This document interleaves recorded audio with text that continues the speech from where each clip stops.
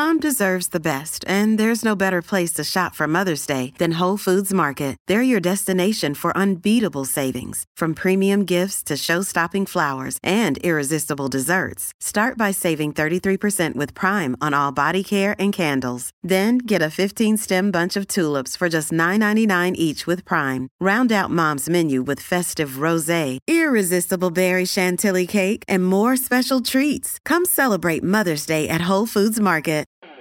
Hello and welcome to the Transfer Window, the podcast that brings you the news before it becomes news, as well as insight and analysis into the game we all love.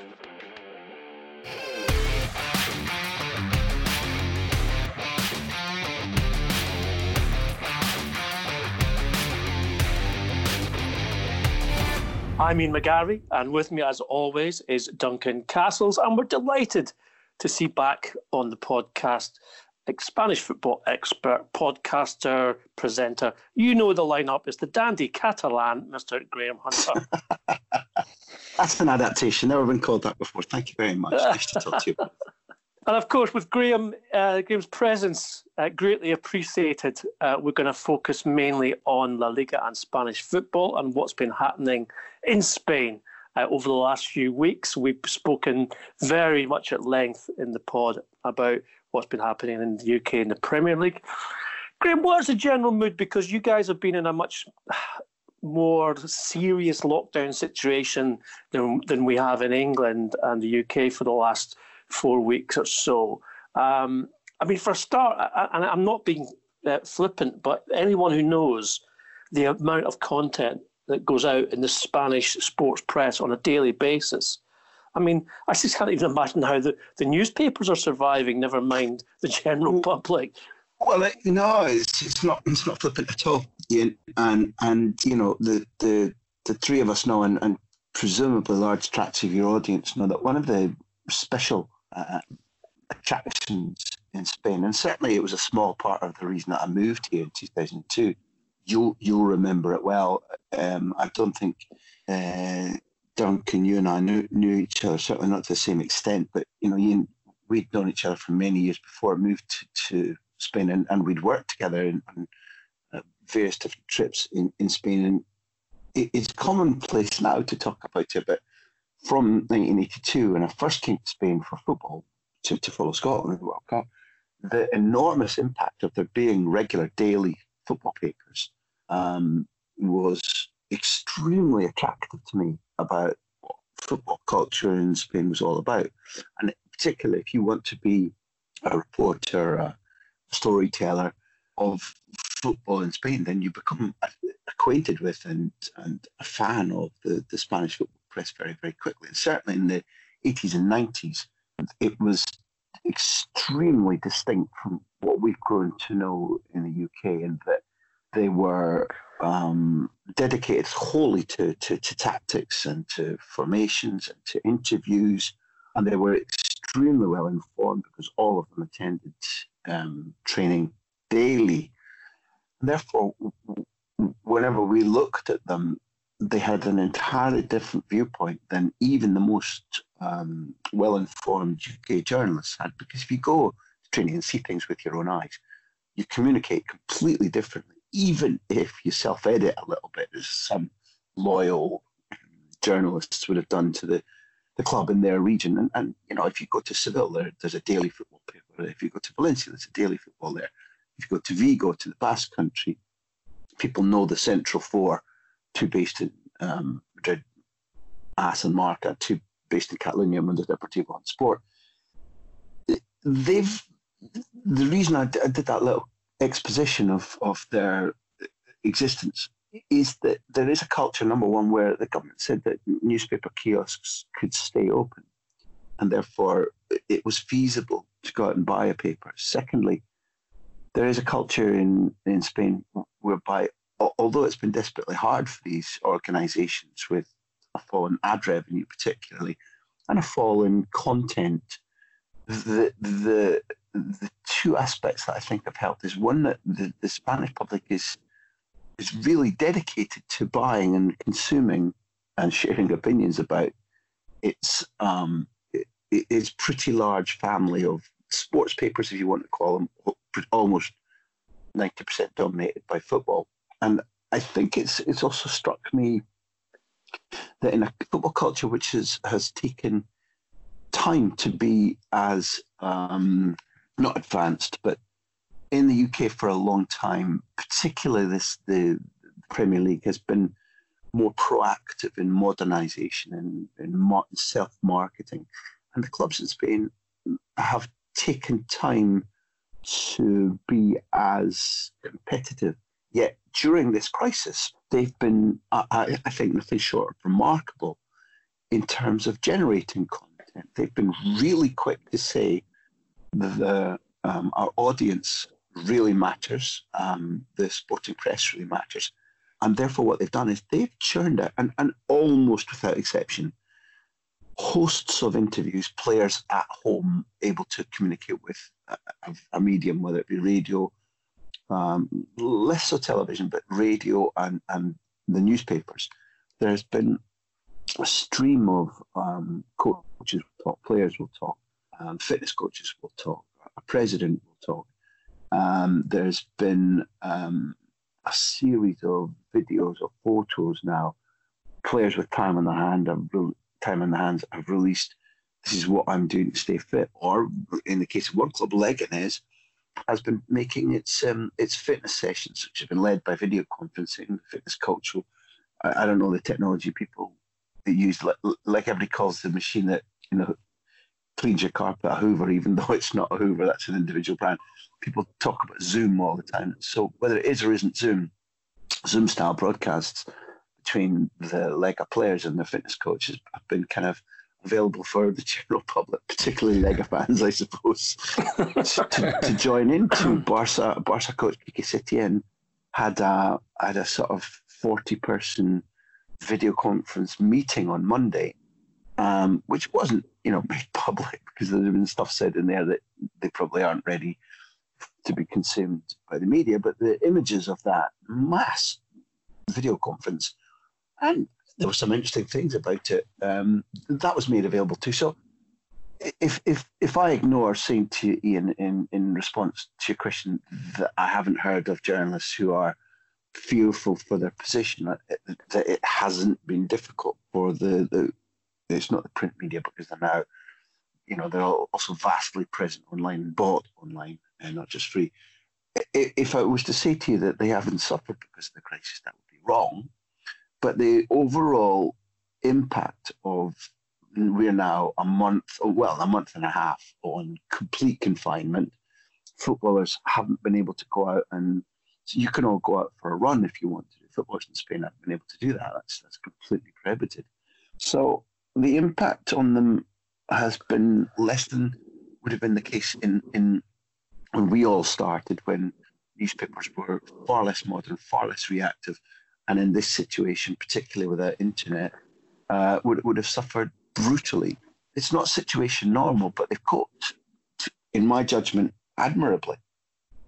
Just to give an example, Graham, I'm sure you remember this, but you and I were covering the European Under-21 Championship finals in Barcelona in 1996. Yes. And that was obviously the precursor to Euro 96 in England. I remember we were sitting having probably a cortado and a caña, reading through the Spanish press, and then Marca had a whole spread on every item of equipment that the squad were taking to England, the senior squad were taking to England, including the amount of socks they were taking, the amount of anti-inflammatory spray that was being packed in the kit. And we were just sitting there amazed by the amount of detail. I honestly agree with you. Not all the listeners will remember the fact. I mean, still it's the case that, in the UK, in the days leading up to a really big match, you won't always get lineup predictions.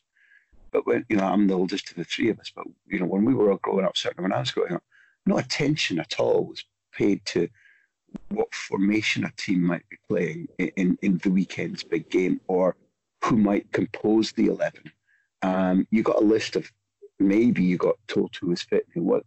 Now in Spain, since I first encountered their press, which was 82, because I'd never been in Spain before that, the culture was, we need to know how will the team line up in terms of the formation this week? Does the coach stick to his regular 4-2-3-1, or will it be 4-4-2 this week?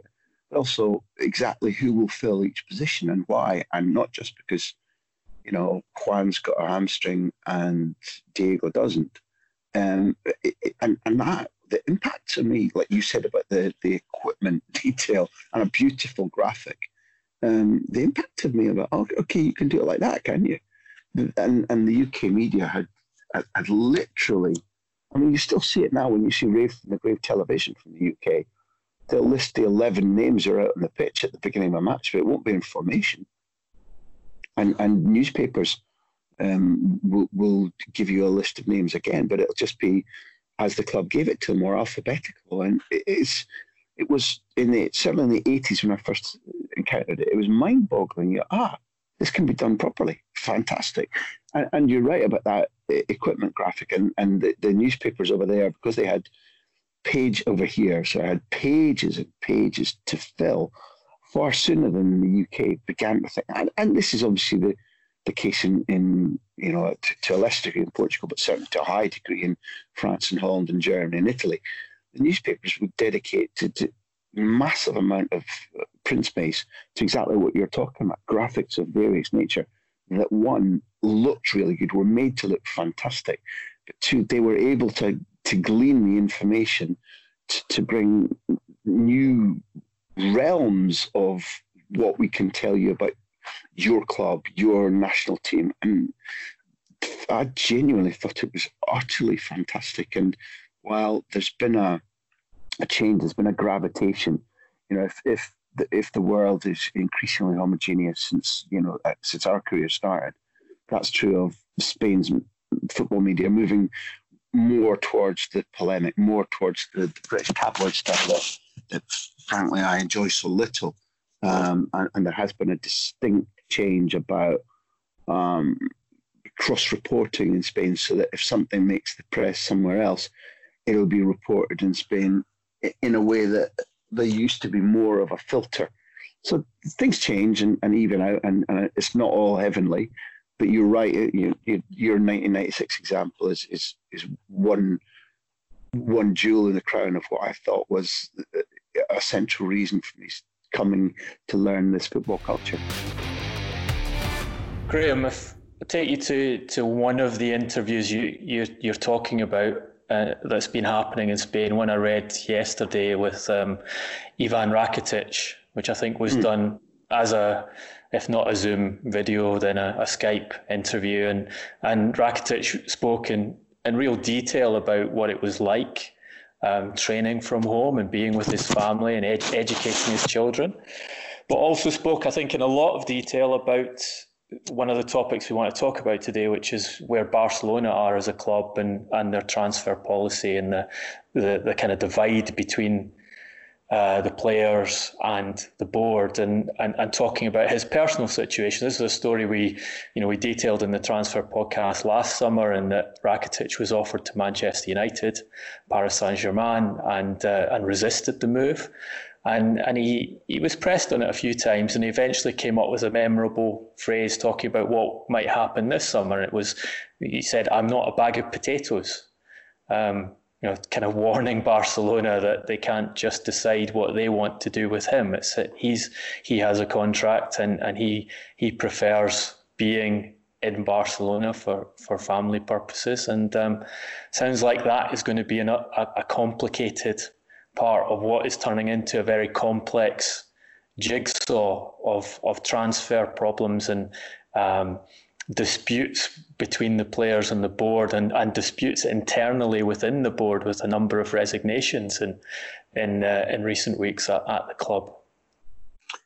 Yeah, if we start, Duncan, with Rakitic, I've really not enjoyed at all the way in which he has been increasingly badly portrayed by really hardline online trolls, and the way in which the club decided from last summer onwards, we can either basically kick his arse out the door or treat him in such a way that he'll see he's got to leave. For every single one of the seasons since he joined in 2014, he's been centrally important for Barca for one reason or another. And I thought that, when the judges made Modric Ballon d'Or, based upon largely, I thought, his World Cup campaign. If they were judging World Cup alone, Rakitic's World Cup, when Croatia were finalists and lost to France, I thought there was a hair's breadth between how Rakitic performed and how Modric performed. And with the increasing dependence of Sergio Busquets having a bodyguard on the pitch to do the chasing and the harassing and to be near him for those intuitive first touch passes, that's been Rakitic. So under Valverde, Rakitic effectively played in a double pivote system, which Barcelona are not accustomed to needing, because they play one central pivot and two creative players one on either side. And because Busquets' athletic pace is diminished so dramatically, and also I don't think it's unfair to say his willingness to do the real blue collar dirty work in that position, and the fact that he doesn't have Xavi and Iniesta next to him, all those things have combined that he needed Rakitic. And Rakitic's form in playing that position, and I have to stress, for the clubs that are looking to try and capture him now, Rakitic's ability to duplicate the Busquets function when Busquets wasn't in the team suggests to me that he remains a superb world-class footballer. A lot of people don't see the value, and I think it's also the case that because Barcelona have got themselves such a mess, both in terms of their financial outlay and the debt deal, secondly, the return they've had for their financial outlay, and thirdly, the athletic performance of the team. All those three strands need to be woven together until you come to the conclusion that Barcelona are seriously vulnerable. And it was patent that when he began to be dropped by Valverde at the beginning of this season, two things were evident. One, it was a general instruction from the club that if Rakitic could be treated like a sack of potatoes, as you quoted him accurately, Duncan, then maybe they could scare him out of the club. And the second thing was when Rakitic didn't play, Busquets tended to be more exposed and Barcelona suffered. So Rakitic isn't being treated in a way that all three of us have seen football clubs treat once cherished footballers like muck in order to bully them out of a club. And I choose both muck and bully as words I fully believe in. Each of us could quote situations where we've seen a club effectively turn on somebody that was extremely important and beloved. Say, well, it's expediency, but we're gonna boot your arse until you get out that door because we need the money or we want that player. And Rakitic hasn't been quite treated that badly, but he's, in my opinion, he has been treated like there's a moneda de cambio is a phrase here in Spain where you see a player who's used in a swap operation and the media call it that the player's treated like loose change. And Rakitic is right, I think. I think he's within his rights. And if were it me, and judging one of you two or either of you in his situation, you'd speak out and you would say, you would point out that you're not simply another non-physical resource. These people are human beings. And I'll close by saying one of the things that's difficult in Rakitic's situation, Duncan, and a lot of people in football sneer at this, but I don't. One, he does have a contract. Two, he wants to stay. The lifestyle is very good here. It's not pejorative to say that he's well paid and happy with it. But the fundamental thing is that his wife is from Seville. He cherishes what she thinks about their situation. I don't know if that's a euphemism or not, but she doesn't want to go. She thinks that compared to Andalusia, Barcelona's the polar north, and she won't move any further north in Europe. And I know in football it's the done thing to sneer at wives who seem to rule the destination of a player, and many football wives have simply had to put up with a troubadour life of moving from city to city or country to country. But in Rakitic's case, they're happy. She doesn't want to move further north. And it will take something extraordinary if Barcelona are able to push him out towards a destination further north in Europe. And she changes her mind and says yes. So, one, I think he's right to fight for his contract and his ability to stay. And two, the phrase he uses is accurate for the way the club are treated. Now, Graham, you mentioned internet trolls there right at the beginning of the discussion about Rakitic.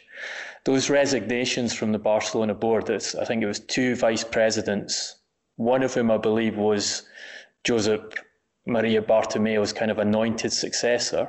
You're right.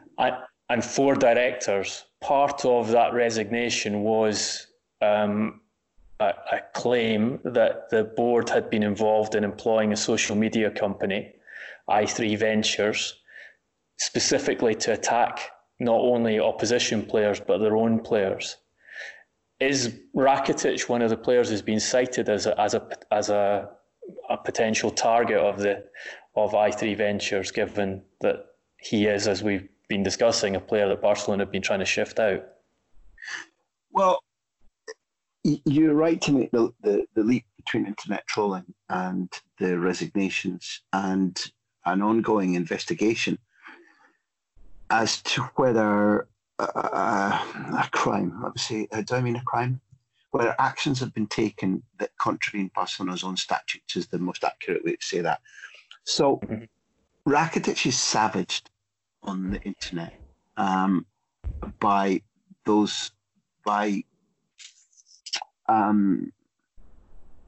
social media accounts who claim to be Barca fans and in the majority are based overseas.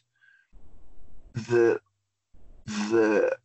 spread of accusations about this company's role in besmirching footballers has tended to focus on Victor Font, who looks like the most likely next president. He's out with the club, but he is standing as presidential candidate for the elections, which can't take place later than summer 2021, pandemic notwithstanding. Leo Messi, Gerard Piqué, certain media, and I think that I have yet to see direct accusations that Rakitic has been targeted, but this has been a very good piece of journalism by 2 specific, one radio station principally, which began saying several weeks ago, this is a fact, this has happened. This company has been employed, its remit is to besmirch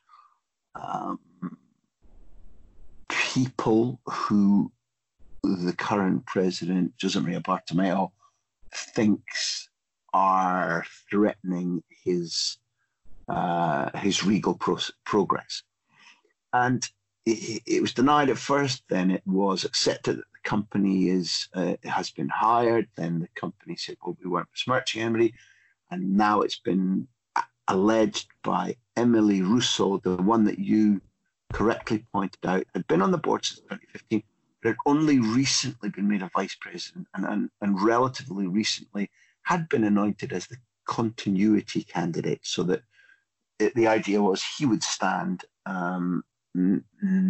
summer 21 against Victor Font in order to continue Bartomeu's ideas and to be Bartomeu's anointed candidate. And when he left, and for the benefit of not just your lawyers, but for the benefit of fairness, he left saying somebody's been putting their hand in the till. Barcelona immediately denied that, immediately said, if you have these accusations, why have you named names? And immediately threatened legal action. And then Emily Russo, in the last 24 hours hasn't just repeated his allegations, he's augmented them and said that one of the things he has proof of, he claims, is that Barcelona's board managed to break down the payments to this company that you named into slices and to disperse them, get them through statutory controls. And this is all getting a little bit too red tapey. But the finger pointing is about alleged deliberate besmirching of people that were causing the current president displeasure. And there is an ongoing investigation which certainly has accounted for the 6 resignations and the threat of more. There are certainly 3 more who are firmly believed to be considering the position. Barcelona had a reshuffle on Monday night of their board. The board isn't fully quorate at the moment. They're lacking at least one new director, something this is set against the backdrop of Spain being one of the countries in the world where the most people are affected by the COVID virus, where the death per infection rate is, judging by other countries, is too high, where we've been on complete lockdown, a vastly different situation from Britain and Ireland for a month and a half.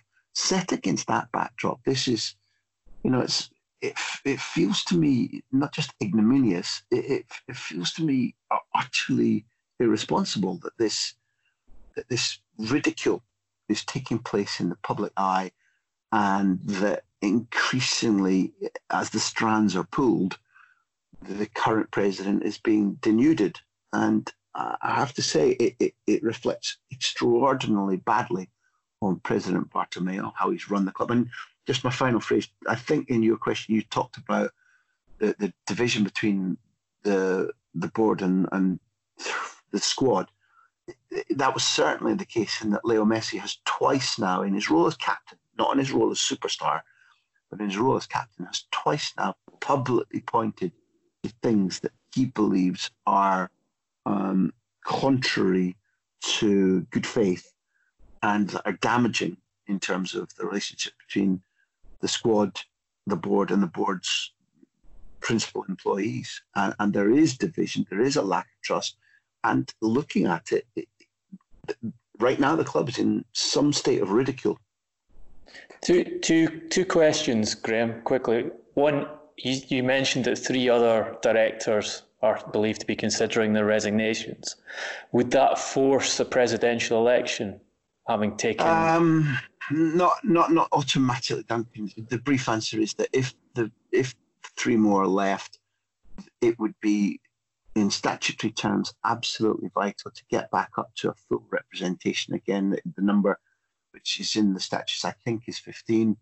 And what would be able to happen is that the president could engage and accept new directors if he could find them. Secondly, right now we live in extraordinary times, such that the convening of elections right now would be impossible because the statutes don't allow it all to be done by electronic vote. They just don't, and therefore people, coming to vote is prohibited by law at the moment, the state of alarm. So I don't believe either that it's advisable for Barcelona to try to go to early elections, although there are many people who would in principle want them.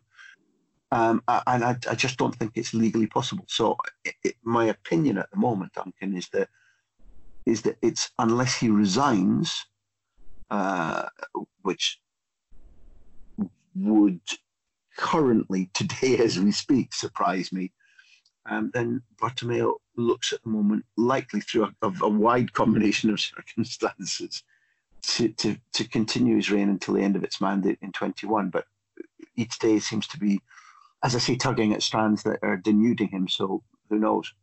How does Bartomeu manage to get in a position of such fracture with Barcelona's most important individual, most important player? In my opinion, Duncan, it's not an uncommon answer. I think that when you reach the top, you listen to fewer people. Ego comes into it.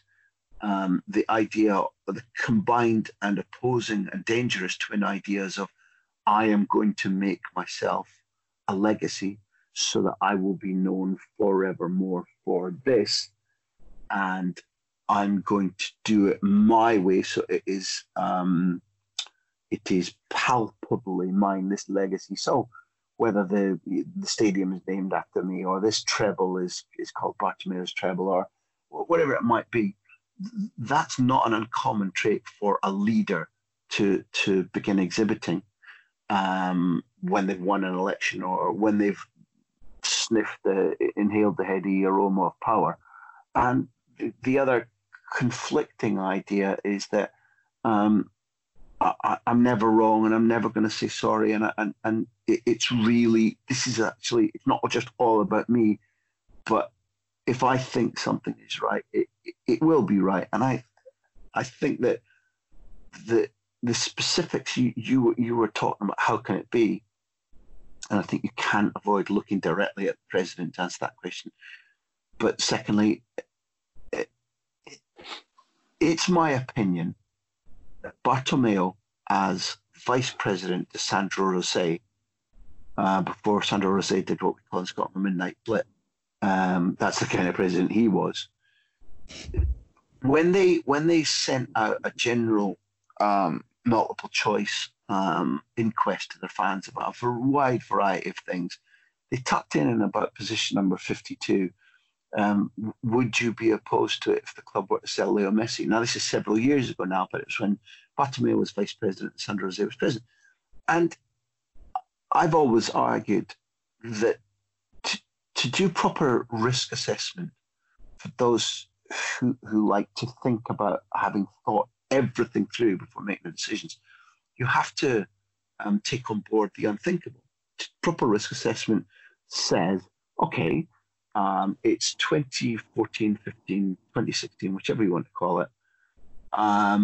Would we be better off asking a club for 300 million for Leo Messi?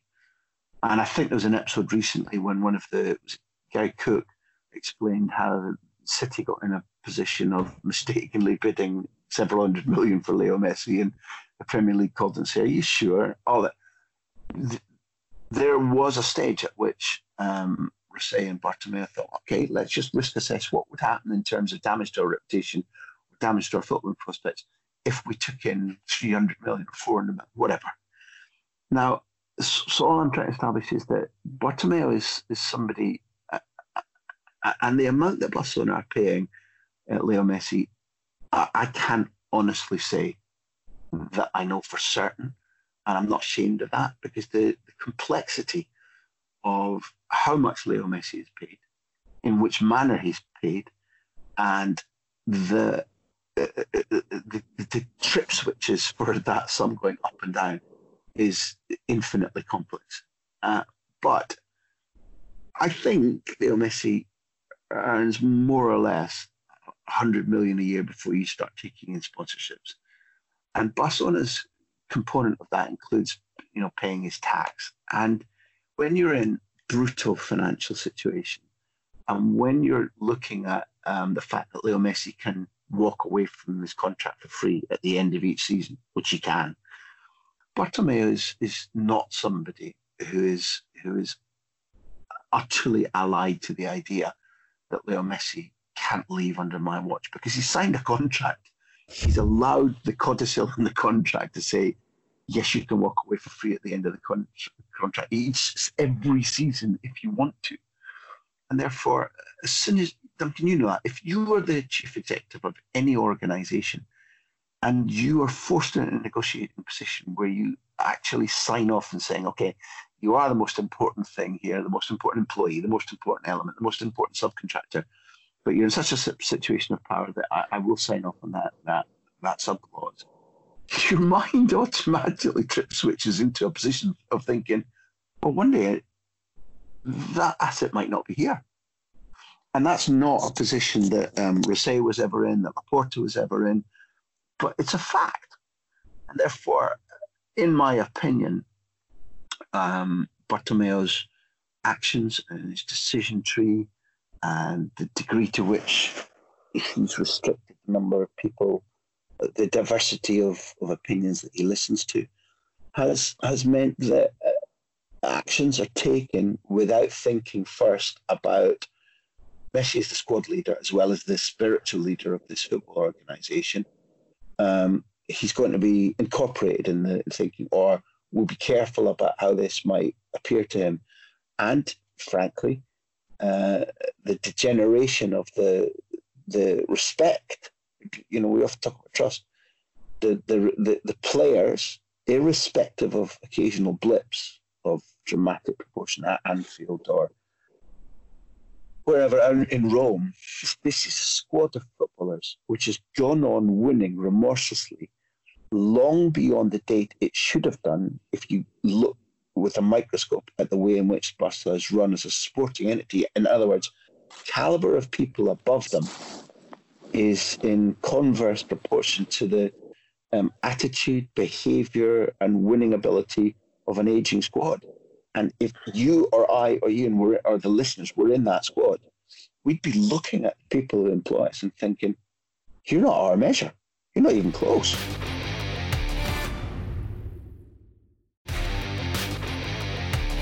In terms of the football side, Graham, which you alluded to towards the end of your answer there, still looking about how to solve a problem like Coutinho, Dembele as well, maybe even Griezmann. All signings made on Bartomeu's watch, all signings perhaps which certainly did not or have yet to reap the benefits and value compared to the money which was invested in bringing them to Camp Nou. In this very changed environment that we will see when football finally comes out of hibernation, the value of those players, the value of the contracts will have decreased. Are Barcelona going to be able to sell them? Will they sell them, given the situation they find themselves in, the devaluation of the market? And if they don't, are they asking for more problems than they can handle? I think the answer would be slightly different if, for example, Coutinho and Dembele were looked upon, irrespective of the financial impact on football organisations of this pandemic crisis. If Coutinho was still thought about the way that he was thought about broadly when he left Liverpool, if Dembele was thought about the way he was thought about in the period when he racked up games for Barcelona and they showed that he's extraordinary, which he is, then you could answer your question differently, because there are some clubs who aren't automatically going to be affected by this crisis. The clubs, but for example, Chelsea have utterly redrawn how they want to spend, how they want to wash their faces financially. But there's no doubt that Abramovich still has the power to wake up one morning and go, nah, I'm interested again. There's 150 million. Now, I don't think he will. Chelsea aren't run like that at the moment, but he has that power. Manchester City have almost unending financial power, so do Paris Saint-Germain. And if you take financial fair play and argue that there's a possibility that that might need to be readdressed or relaxed depending on the impact on it. Broadly, if Coutinho and Dembele had been performing at a level, then maybe there'd still be means for Barcelona to recoup some or all of their money. At the moment, it's a double whammy for Bartomeu, and I think that the improper running of the sporting side of the club just proves sod's law. If you risk too much, sod's law is that just when you've risked more than you can afford to lose, something will go wrong. It's as simple as that. And their outlays were badly judged. They were overinflated. Even had the players come and punch their absolute weight, the actual outlays made it look like Barcelona were the weak partner in the negotiations. They didn't negotiate or buy or judge the worth of the players properly. And now, if you look at how Coutinho is fitted in at Bayern Munich, it's helped, but has he been as impactful as he seemed to be at Liverpool? Has his value gone back up to where it was when he was bought for Barcelona? No. Will clubs have the same money to lay out? No. Barcelona's task right now, Ian, as far as I can judge, is to find a way to refinance themselves, which in the world there will always be winners and losers from crises, and there will be corporations that do have more money now than they did before the crisis. That's a fact. The majority won't. Barcelona cannot, in my opinion, expect to recoup their outlay by asking a buyer to come close to or meet the figures that they paid for Coutinho and Dembele, and therefore they're probably going to have to find a way to their cash flow problem is, in my opinion, big. They are going to be, even though they're in a government support system, the ERTE, they are going to be damaged by the loss of revenue, and they were overextended, and their means of using Coutinho and or Dembele, Coutinho specifically because they don't want him back, and they've got three choices. You either completely retrench your attitude about selling them, and you just go, we'll make the best of what we got, and you keep Coutinho and Dembele. Second option is to trade them. It appears to me by far the most likely. And you trade them, and you, in a books exercise, you value as highly as you possibly can in amortization the guy that you brought in. You write off more than you thought you were able to about the outlay in the Frenchman and the Brazilian, and you look to earn money in other ways to cover the gap. It's, steal from Peter to pay Paul. And those three, those options seem to me to be the only way forward for Barcelona, because they cannot recoup the money in Coutinho and Dembele. Coutinho, because he doesn't look the player that Barcelona thought he was, and while he still patently has good football in him, it will be at a club that doesn't think that he's worth the money that Barcelona paid Liverpool. And Dembele could be by now worth double the money that Barcelona paid, even though they vastly overpaid, if he could stay fit. And at the moment, that's completely unproven. His injury record and his ability to break down after rehab is deleterious to anybody's belief that even at 22, we're going to see the best of Dembele. That it can be changed. That can be recouped.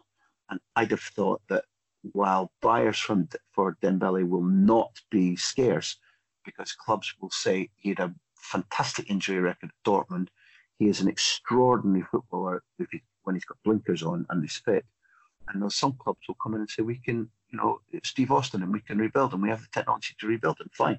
We'll give you $6 million. that you thought of that one last night, didn't you?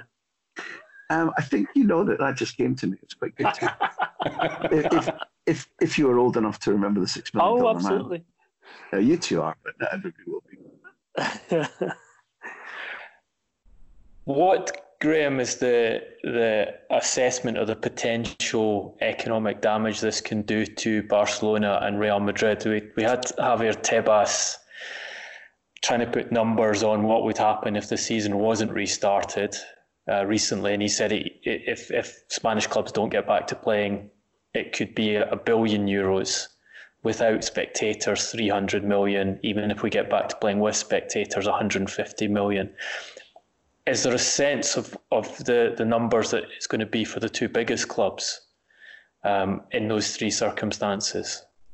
I can't put a figure on that for you, Duncan, because it's patently clear that one of the ways in which Barcelona gain a huge amount of money is the Champions League. Now, that doesn't touch on the overall economic machine, which Bartomeu and reasonable financial assessors claimed was putting them en route to becoming the first, $1 billion club in annual revenue, which became a shiny magpie target for them, which, I think they lost their way in saying that's the most important thing when it's not. So, for example, irretrievable, Duncan, would be the chunk of the annual 25 million that Barcelona earn from their museum and tour. So that's a decent amount of money, and that can't be recouped because for over a month and a half now, they have now people coming through the turnstiles. Another chunk of the money you're talking about comes from MediaPro because of their purchase of the television rights. Jaume Raures, who's the equivalent to Tebas at MediaPro, has said in a recent interview, until we finish season 2021, season 21-22 cannot start. Now, I don't think it's quite the case in the UK that the television companies are all powerful, but they're a dominant muscular force, and you can treble or quadruple that here. If Raures is saying that the season must be finished, no matter how that happens in calendar terms, then you've got an understanding of how important to MediaPro it is that their outlay is recouped, whether with crowds or without crowds, and that there's televised football to show. So with that understanding, given his interview, you have to factor in he is so committed to regaining the rights money that he isn't thinking about recalling the tranches of television money that's already been paid. He's going to insist on the competition being completed. So there are a number of unfathomable right now, including the fact that, off air we were talking about, does the Champions League resume or not? And the draft idea at the moment, as I understand it, is that all domestic competitions that can be finished are finished in June and July. This is by UEFA's volition of their best hypothesis. So domestic competitions are finished in June and July, and the European competitions, which remain to be club competitions, which remain to be finished, are finished during August on a tight schedule, almost like a league schedule. So, I would estimate that so far, Barcelona and the majority of Spain's clubs have earned in the region of somewhere from 59 to 69, 70 million from the Champions League. And there was much more left to be earned. But does the TV pot go up or down? I find it incalculable to say to you, Duncan, this is how Real Madrid or Barcelona stand to see their accounts affected by the first time you can say, okay, we've now had the remainder of a financial year completed with some form of football back, and here's the damage that's been done. Because there are so many things that we cannot predict whether they're going to be, when they'll restart, whether they're going to be completed, whether they'll be completed with or without fans, whether there'll be domestic competition but no European competition, which I still think is a feasible hypothesis given what we're learning about the spread of the virus, and listening rather than to football administrators, listening to specialists on pandemics and viruses. There is still a scenario whereby any concept of there being organised football and organised football in front of fans is many, many, many months away. But I don't know. I'm a layman, simply listening to experts. So to be an actuary right now, to be a risk assessor right now, is just burning the circuits of your brain. Let's talk about that Champions League problem, Graham, since you raised it, because it is, I think, the biggest problem that UEFA face here is not only do they have to get the domestic leagues finished, which they have been putting the pressure on all federations throughout Europe not to declare their leagues finished, even if they want to, because they want to coordinate the restart of European competition next season and also the conclusion of this year's competition. As it stands in the Champions League, we have one club through from Spain, one club through from France, one club through from Germany, one club through from Italy. Those can rise for each of those countries, and there's none through from England, possibly. Well, there's one in a decent position, Manchester City, to get through. But you're looking at least 4 countries, 3 of which have been heavily hit by coronavirus, and one which has been hit dramatically but seems to have a greater degree of control over it, all of which would need to be clear of the virus or have some kind of system where football was placed in a special situation where players were brought into camps and kept behind closed doors and tested on a regular basis. to have anything resembling a normal Champions League where it's played in 2 legs across both countries. Is there really a solution to this? What are you hearing from UEFA in terms of the most practical way of bringing what they want to happen to a conclusion and having a Champions League and a champion for this season? The first thing that I have to say, Duncan, is whether I fail or not, one of the traits I hate most in general life, but certainly in our profession, is hypocrisy. And it'd be hypocritical of me not to begin by saying, however well any of us research and write, we're not experts in this, and we shouldn't pretend to be, and I'm not going to pretend to be. And therefore, I predicate what I'm saying with that, because the overriding element in all of this is safety and well-being. And it's vital that UEFA and their sponsors and their broadcasters create hypothetical models of what might be able to happen. Because if there is, week by week, a gradual and then more rapid diminution of the threat to us all, then it would be pretty stupid when a glorious moment comes when the majority of European countries are not only not registering any deaths anymore, no further infections. And we did at least see Wuhan and major cities in China coming back to something approaching normality in recent days. It'd be pretty stupid if they weren't prepared. But the only possible way to answer your question, as I know you know and Ian knows, and presumably everybody listening knows, is that in this situation, whereby your hypothetical model includes, areas where players are consistently tested and separated from their families and made to play in some sort of virtual football world, which is made not virtual but real. One, all that induces in me is fear, because currently today, as you and I talk, we're dealing with a type of virus and then an illness which can, for example, Kenny Dalglish, we'll all be thrilled to know, isn't simply out of hospital, but demonstrably feeling better and getting better. But he was asymptomatic. And I use him as an example because he's one of the most important football men of our lives. And that asymptomatic means that there would have to be, in the hypothesis that we're talking about, where football is played in a kind of hermetically sealed bubble, while the rest of society is still groggy and starting to work out how it can operate, or maybe not still operating properly. The impossibility of knowing whether you're putting lives at risk means that, to me, there remains, as we speak today, a huge degree of improbability about that hypothesis being fulfilled. Now, I've been known occasionally, once every 6 or 7 years, to be wrong. And God, I'd like this to be the year that I'm wrong.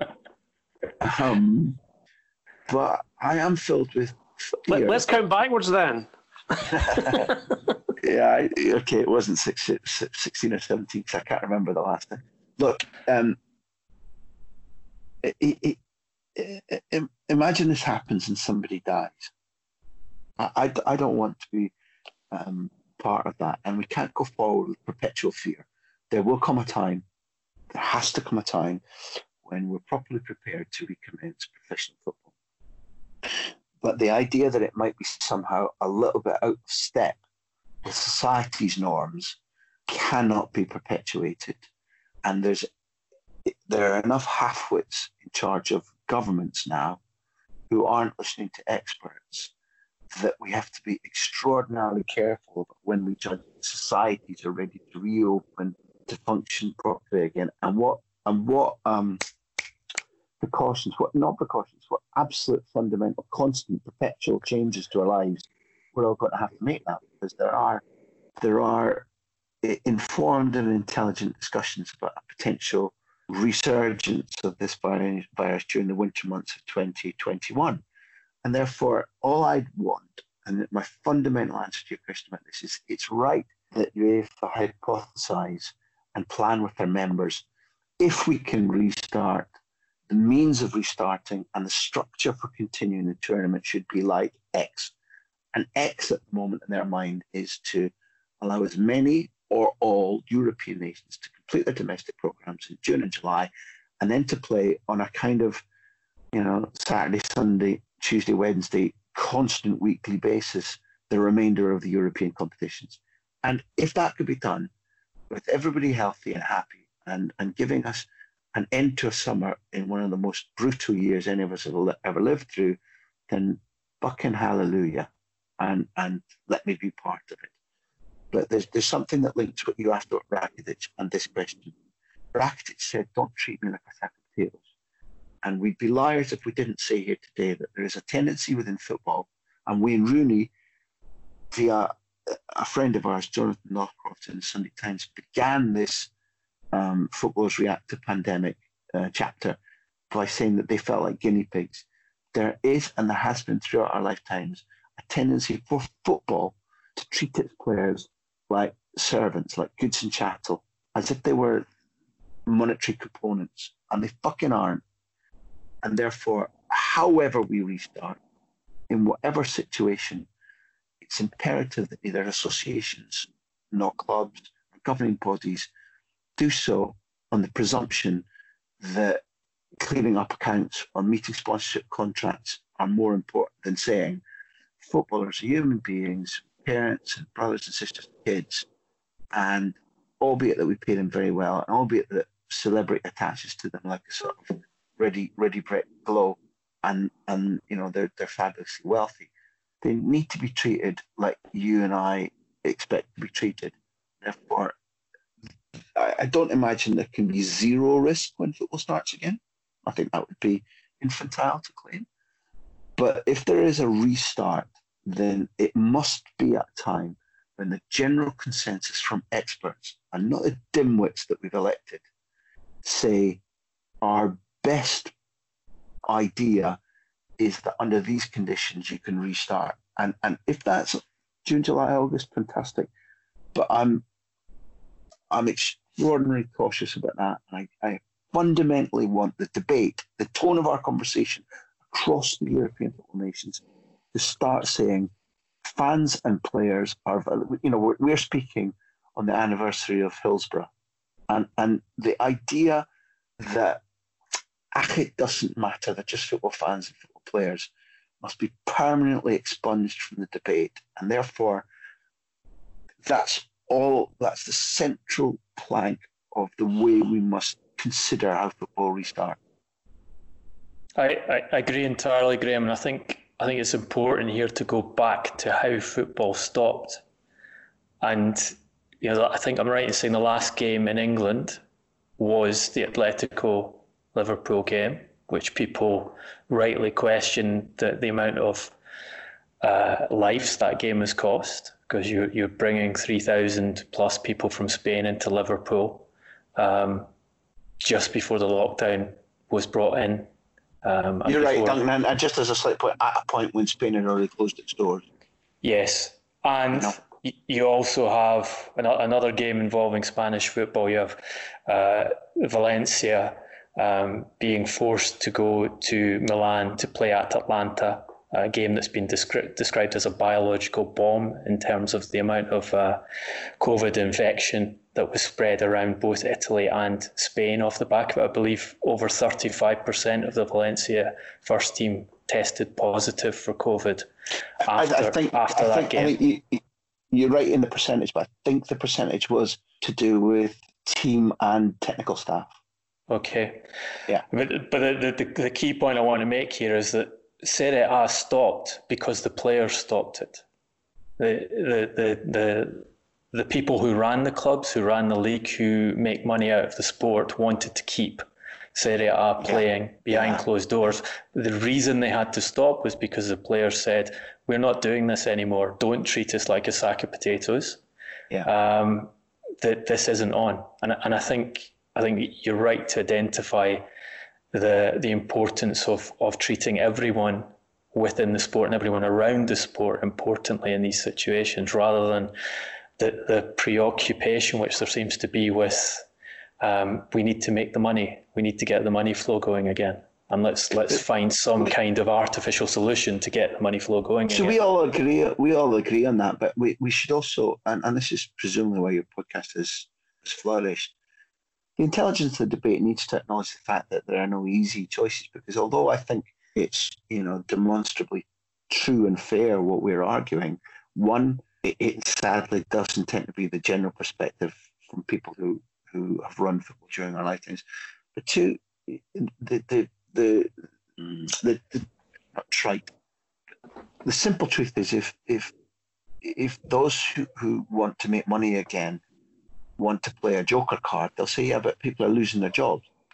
And therefore, I don't think that anybody who's in a position of authority right now has simple answers to come up with, nor answers that will please everybody.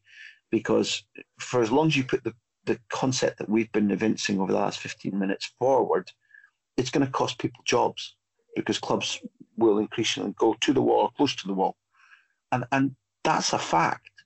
And therefore, it'd be really, I know you didn't come close to say this, but I haven't, when I was putting forward my argument, hopefully, articulate and passionately. The fact is that if you put a premium on player and fan safety, by automatic definition, you're costing certain people their livelihoods, and that's a fact in terms of earning and being able to support a family or pay their mortgage. That's a fact. But I think it needs to be something that gets said, so that anybody who in the months to come wishes to, in a precipitative way, recommence some sort of competitive sport, not only football, they can't justify it solely on the basis of, well, people need the money. It's not just me. I'm not worried about my sponsorship contracts or the 100 million that I've paid out for X.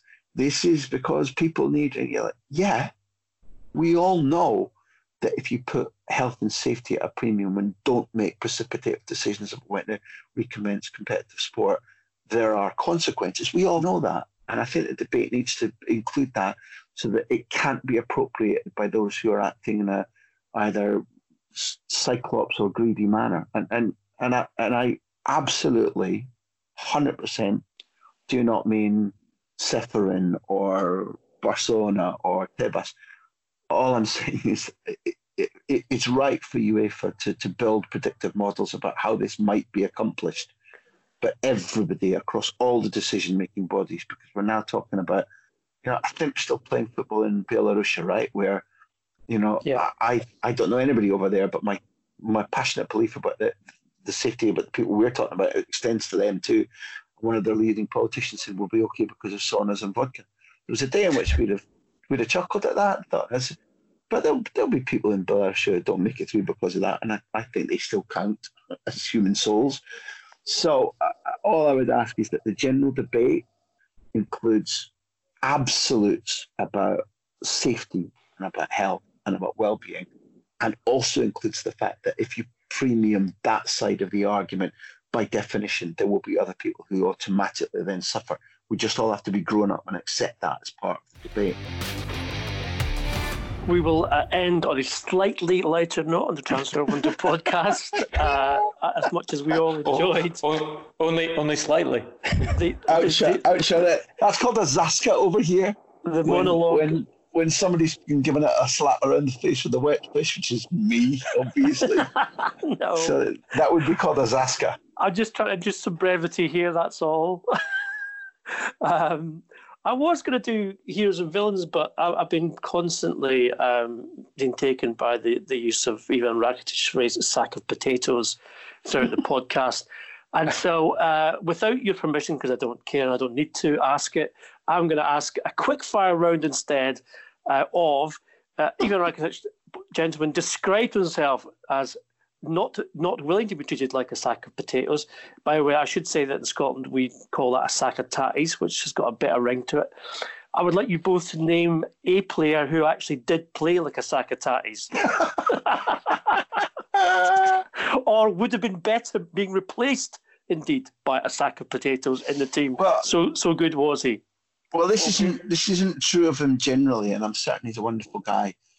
But seeing as you and I mentioned this recently on social media, Anton Rogan took his 1990 Scottish Cup final penalty like a sack of potatoes. So at which point Aberdeen won the Scottish Cup, and on the 117th year and 1 day birthday of the club I love, I think that bears mentioning. And if Anton Rogan was in this podcast and you had used the hero-villain slot at the end, he'd have presumably said Sir Walter Raleigh for introducing tatties to European society. No?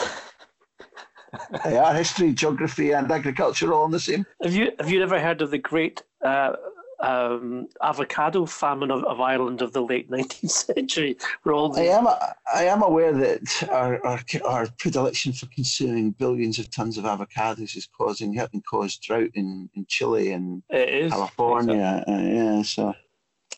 So avocados uber alles, I say.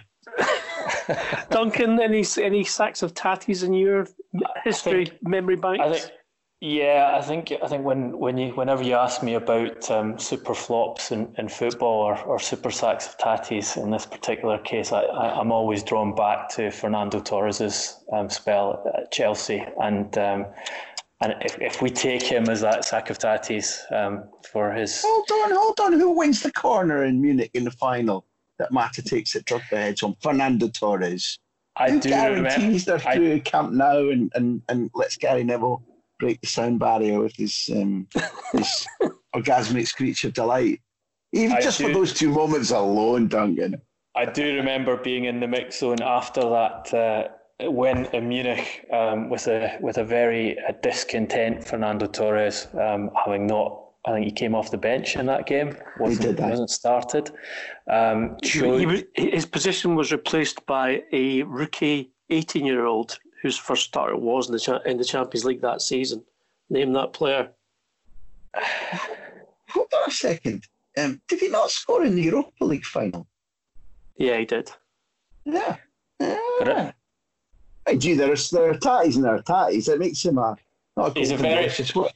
It's a very expensive sack of tatties being the main point in this one. But he did come into the mix zone after that game, more focused on complaining about not being picked and making a statement about his discontent at Chelsea, which did not go down very well with his teammates or the owner of the club or the manager.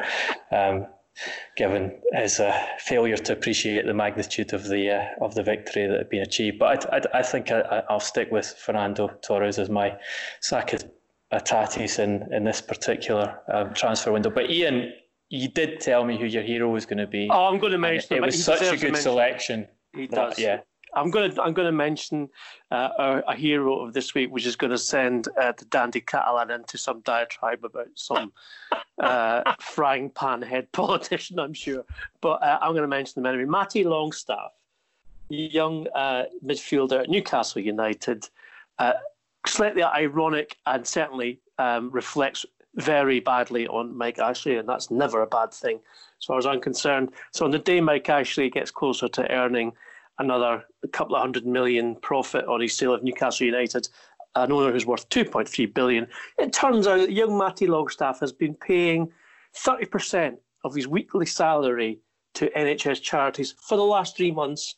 Didn't tell anyone about it, didn't boast about it, his parents didn't even know until he was short with the money for his bed and dinner. He gets paid £850 a week, that boy gets. Okay, that's quite a lot of money for some people, certainly not in Premier League football terms. And 30% of that he pays to national health charities. There's a hero for you on a day like today as well. That's very well nominated. That's one of certainly the best hero villain I've ever heard in this podcast. The Longstaffs are absolutely majestic. Hats off to them all. And so, is the answer Romelu Lukaku? No. Daniel Sturridge. He's now a left back.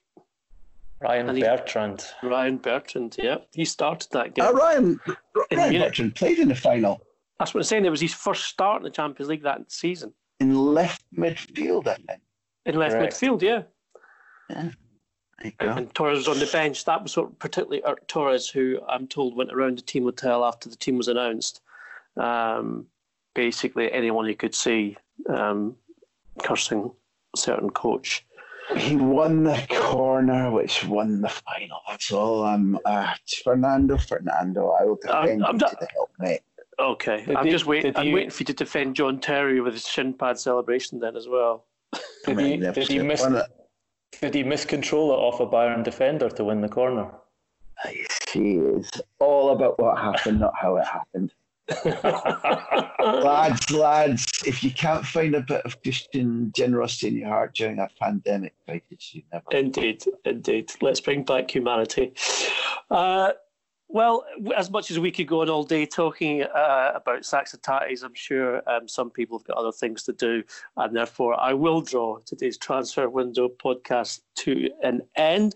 Would love to say gracias to Dandy Catalan and hasta luego. Thank you very much for all your contributions.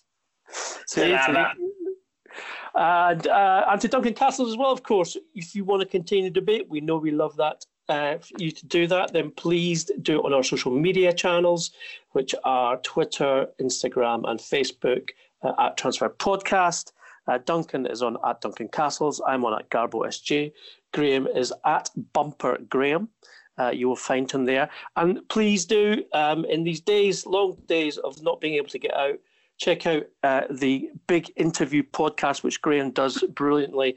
And there are names even bigger than Graham on that. I know that's hard to imagine, but I think you will find there are some you may even have heard of. Tony Curry, for example. Tony Curry, one of my favourites. All right, so we shall be back later in the week with the next Transfer Window podcast. For now, thanks for listening.